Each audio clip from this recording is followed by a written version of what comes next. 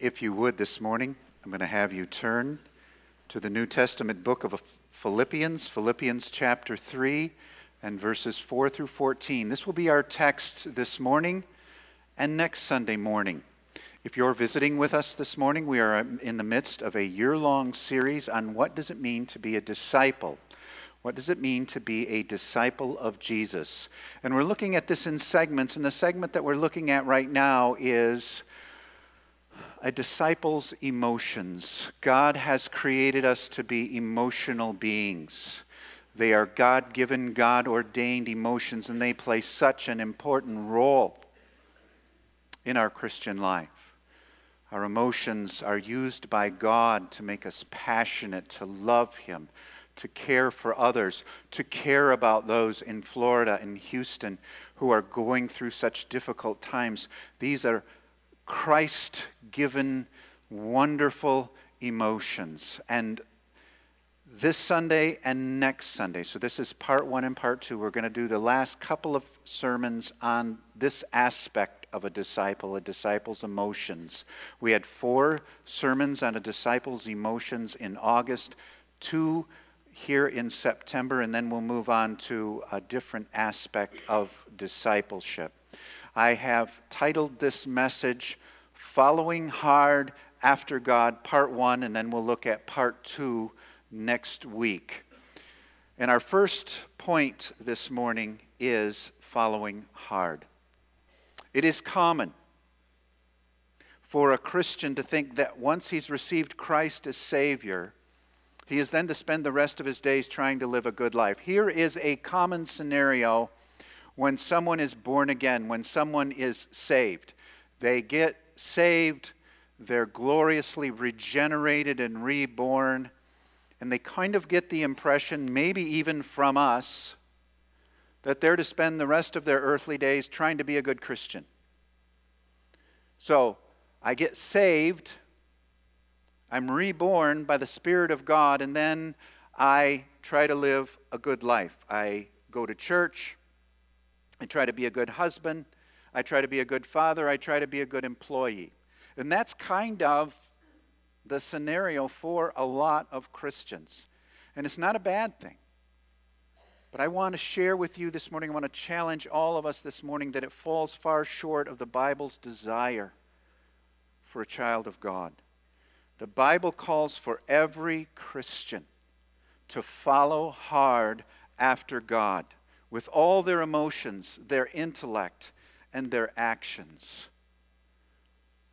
The quest of the Christian life, above all things, is the pursuit of God Himself. It is the passionate pursuit of Christ, which I have shared in sermons in the past. That is at the heart of everything we do. And it must be more important. It must be more important than just simply trying to live a good life. In 1948, A.W. Tozer, one of the people that I have been using, one of the authors that I've been using as a resource for this series, A.W. Tozer wrote in 1948 a little book called The Pursuit of God. And this phrase, this sentence, following hard after God, is the title of one of the chapters in that little book. And I love that term. Following hard, pressing hard after God Himself. John Piper said this one time. He said, the pursuit of God is even more relevant today than it was in 1948. I wonder how many books we can say that about today. That today, that little book that Tozer wrote resonates with all of us in our Christian life. John MacArthur, in commenting on this phrase, on this thought, following hard after God, says this: it is a single-mindedness focused completely on Christ. As I have shared earlier in this series, it is an obsession with Jesus Himself. We see this pressing hard after God in the lives of the great men and women of the Bible, and that is why it is so valuable. So profitable to read through the entire Bible. You don't have to do it in a year, no matter how long it might take you. There are so many great accounts, historical, factual accounts of men and women following hard after God. We think of Noah, a man of righteousness who faced fierce opposition in his day, who lived in a world that was even more wicked, far more wicked than the world that we live in right now. And yet he followed hard after God in obeying him and building the ark and then enduring the flood. We think of Abraham, who was called to leave everything, to give it all up, and to follow hard after God as he went to a new land, a land that was promised to him, a land that he had never seen before. And God promised to bless all the peoples of the earth through him. We think of Joseph, who followed hard after God, even when his brothers mistreated him, even when he was treated unjustly in prison. In our Men's Bible Institute class this semester, we are going to be studying about the life of Joseph. We think of Moses. We think of Ruth. We think of the Psalms. You want to know what it means to press hard after God, to follow hard after him? Immerse yourself. Immerse yourself in the Psalms. We think of Daniel.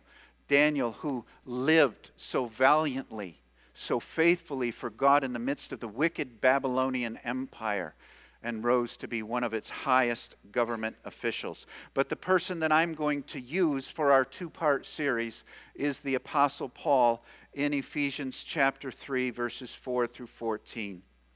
The Apostle Paul, as you may know, was a Pharisee. And he begins chapter 3 by calling out the Pharisees and the Judaizers and calling them dogs, calling them people who put their entire confidence in their human flesh. And then he says this about himself. Let me read verses 4 through 14 of Philippians 3. Though I myself have reason for confidence in the flesh also, if anyone else thinks he has reason for confidence in the flesh, I have more. Listen to his Hebrew resume. Circumcised on the 8th day, of the people of Israel, of the tribe of Benjamin, a Hebrew of Hebrews, as to the law a Pharisee, as to zeal a persecutor of the church, as to righteousness under the law blameless.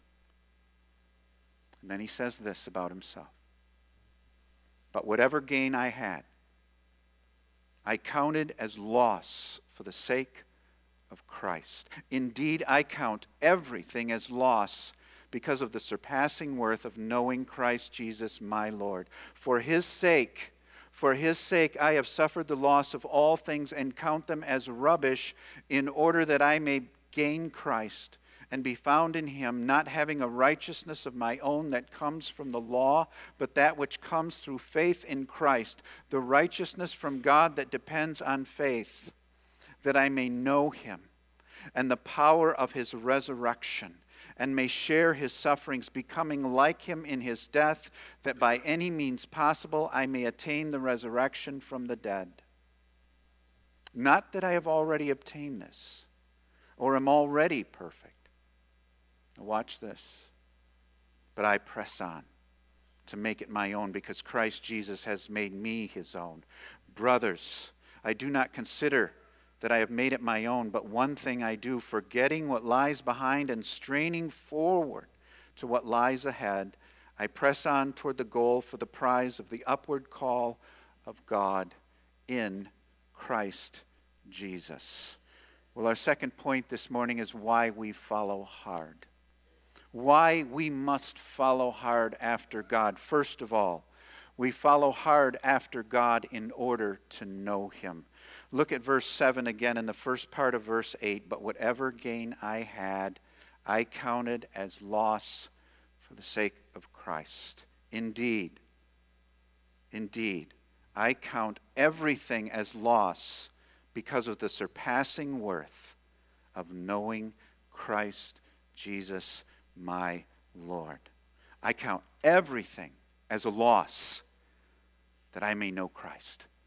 That I may know Christ. Knowing Christ is a value that surpasses everything else on this earth. I want to share some familiar passages with you. Some of these I've preached entire sermons on, and you may be quite familiar with. The first is Matthew 13:44, where Jesus is describing himself as a treasure hidden in the field. And this is what he says: "The kingdom of heaven is like treasure hidden in a field. When a man found it, he hid it again, and then in his joy went and sold all he had and bought that field." Folks, that's Jesus. In his joy, he went and sold all he had and found Jesus. Matthew 13, verses 45 through 46, where Jesus is described as the pearl of great price. He has been known for centuries in the Christian church as the pearl of great price. Jesus says again, the kingdom of heaven is like a merchant looking for fine pearls. When he found one of great value, when you find Jesus, he went away and sold everything he had and bought it. Nothing was more important than that. When I follow hard after God, I am filled with joy and he is honored. When I follow hard after God, I am filled with joy and he is honored. Here's the great deal of the Christian life. We honor him, he fills us with joy. We glorify him, he fills us with joy. We exalt him, he fills us with his joy. Folks, there is so much of Christ yet to be known in your Christian life. Press hard. Follow hard. Know everything you possibly can about him. In verse 10, the very first part, Paul says, that I may know him and the power of his resurrection. Do you want that this morning? This is kickoff Sunday for our church as we begin a new year of ministries. Do you want that in your life? To know him and the power of his resurrection in your life. It's like those young couples before they're married and hopefully after they're married who are so in love with each other. They just want to know everything about him, everything about her. Can't seem to spend enough time with him, can't seem to spend enough time with her. It's like a series of movies or books that people anticipate. I think of like the movies over the years, the Star Wars movies, and even now people are anticipating the next one. When is it going to come out?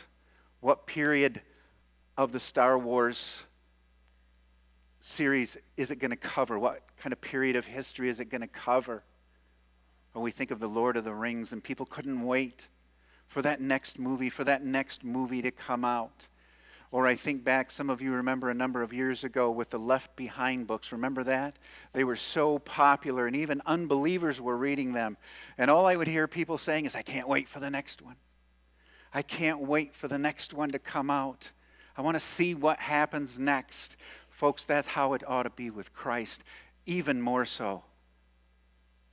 Many times more than that. Oh, I want to know him. I want to know him more and more and more. So we follow hard after God in order to know him. Second, we follow hard after God for the assurance of our salvation. In the second part of verse 8 and verse 9, it says this, For his sake I have suffered the loss of all things and count them rubbish in order that I may gain Christ and be found in him, not having a righteousness of my own that comes from the law, but that which comes through faith in Christ, the righteousness from God that depends on faith. And Paul is saying, for his sake, I've lost it all. And you know what? I count it as garbage that I may gain Christ. And I want to be found in him. And folks, that's how we all want to be found now and when we die, in Christ. When we are saved, when we are born again, when we ask Christ to come into our life, His righteousness is transferred to us. We no longer stand in our own righteousness, but His righteousness. And Paul says, I want to be found in Him, in His righteousness. And the Christian wants to spend his or her entire life living out what it means to actually have the righteousness of Christ within me. What does that mean? Let me explore it. Let me understand it. Let me know it. Let me live it. You see, saving faith is a faith that forsakes earthly values and pursues Christ. Saving faith is an ongoing passion for Christ that becomes more important than any other pursuit in this life. There is nothing that can compare to following hard after God. But let me share this. Please listen carefully this morning. Following hard after God is the evidence of genuine saving faith. Following hard after God is the evidence that you are really born again. If I say or you say, I'm a Christian, but I have no desire to know Christ, no big deal to me. If I have no desire to read the Bible, if I have no desire to pray, no desire to come to church and to be with God's people. If someone says, I'm a Christian, but I don't have these desires, then I say, you're probably not a Christian. These are the evidences of what it means to be saved. Being saved isn't just some prayer I say and then go on and live any way I want to. No, being truly regenerated, truly born again, gives me a fire in my soul. And if that fire isn't there, folks, you need to ask yourself this morning, am I really saved? Am I really born again? So second, we follow hard after God for the assurance of our own salvation. And then third, we follow hard after God because we are not yet perfect. In verse 12, it says, not that I have already obtained this or am already perfect, but I press on. But I press on to make it my own because Christ Jesus has made me His own. Now, here's a phrase we're all familiar with. We probably all used it. We will not be perfect until we get to heaven. And that is true. That is true. But sometimes that becomes an excuse for living a mediocre Christian life. Sometimes that becomes our excuse for being satisfied with mediocrity. Some people say this, well, I'm not perfect. There's not much I can do about it. That's some Christians. So they're living their Christian lives. We won't be perfect till heaven, so I guess there's not much I can do about it. Here's what other Christians say. I'm not perfect, but I want to get as close to perfection as I possibly can this side of heaven. Do you feel that way this morning? I may not be perfect, and I may not be perfect until I get to heaven, but I am going to strive in Christ to be as perfect as I possibly can this side of heaven. It's like I'm here, and here's perfection. And I'm a long way from perfection, but I want to get as close as I possibly can before I go to heaven. I may not get all the way there till heaven. In fact, I won't, but I'm going to strive. I'm going to follow hard. I'm going to passionately pursue Christ to get as close as I possibly can this side of glory. Let me give you some kind of synonym statements of following hard after God. To follow hard after God is to pursue a life of holiness and righteousness. A holiness and righteousness that can only be found in Christ Himself. To follow hard after God is the desire to be just like Christ. To want to be just like Jesus. Do you feel that this morning in your emotions? In your tears? In your laughter? In every part of your being, do you feel, I want to press hard after God. I want to follow hard after God. I want to be just like Jesus. On this kickoff Sunday as we go to communion, I would like you, as you take the bread and the cup, to pray, God, help me to be zealous for you. Help me to be passionate for you. Lord, help me to follow hard after you every day of my Christian life. At this time, we're going to share the Lord's Supper together.